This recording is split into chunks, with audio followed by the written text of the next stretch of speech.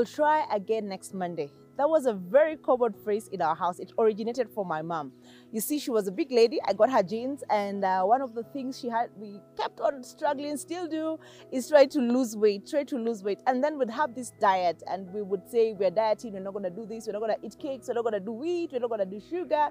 And then we'll have maybe a function on Saturday. And then we will, we will cheat on the diet. As she'll always say, we will try again next Monday. We'll start again on Monday, or we'll start again next month, So I don't know how you'd interpret that. For some people, they'll say it's lack of a strong will, lack of discipline. Maybe it is, but for me, it was about the resilience, just being resilient, knowing that you have fallen, picking yourself up, forgiving yourself, and then trying it again. I don't know how this year has been for you. At the beginning of the year, rather, most of us set out with goals. We have goals. We'll do this. We'll achieve this. We'll go back to school. We'll buy that thing we've been wanting to buy for a long time. We have goals. And I don't know how it has gone for you. Maybe it's coming to the end of the year and you're noticing you did not accomplish as much as you had wanted to accomplish in this year 2023, and the year we're just left with a few days to the end of the year.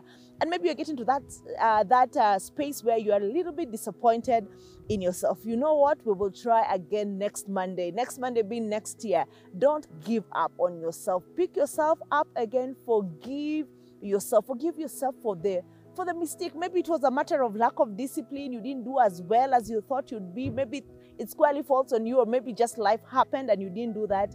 But just forgive yourself. Because if you don't forgive yourself, what possibly can happen, you can start getting into a space where you're self-loathing. You're looking at yourself and you're thinking, I'm not good enough. I'll never achieve these things.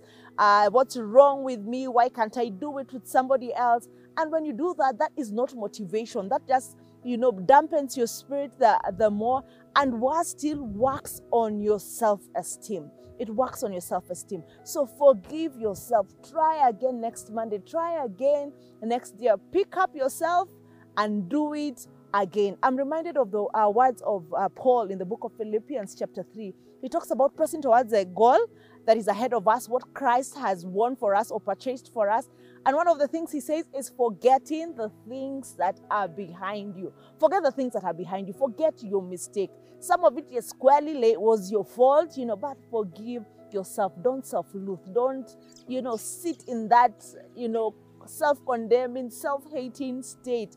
Try again. Yeah, maybe you have done it. Even maybe you started in 2020, wanting, setting the goals. It has not happened. You know what? Try again. Try again. By self-loathing, it will not happen. You're just going to be demotivating yourself.